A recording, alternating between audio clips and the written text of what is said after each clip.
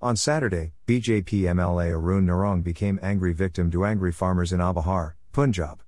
Outraged by the 3 agricultural laws of the central government, the MLA Narong was attacked in Mallow area. In this attack, the clothes of the MLA were completely ripped off and the police somehow saved them from the violent mob.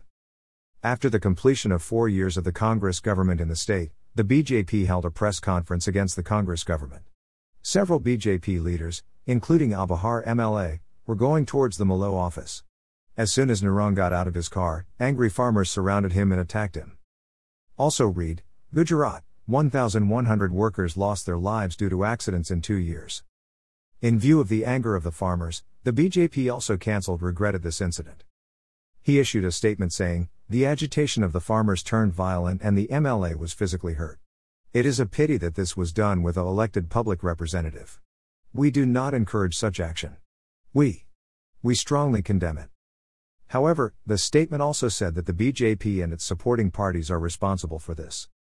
United Kisan Morcha has appealed to the farmers to maintain peace and discipline.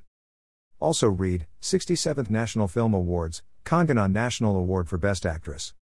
On the other hand, Rakesh Tikate, leader of Bharatiya Kisan Union, has said that if the General Secretary of Bharatiya Kisan Union Yadvir Singh was not released, the farmers would start arresting all the leaders. Yadvir Singh was holding a press conference in Ahmedabad on Friday when he was arrested by the Gujarat police.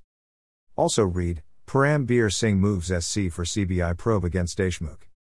Attacking the BJP on the same excuse, Tikate said, "This is the real Gujarat model that we wanted to tell the people. People in Gujarat are completely tied up." On March 28, on Holika Dahan, farmers have decided to burn copies of all 3 agricultural laws. You can connect with Ground Report on Facebook, Twitter, and WhatsApp, and mail us at greport2018@gmail.com to send us your suggestions and write-ups.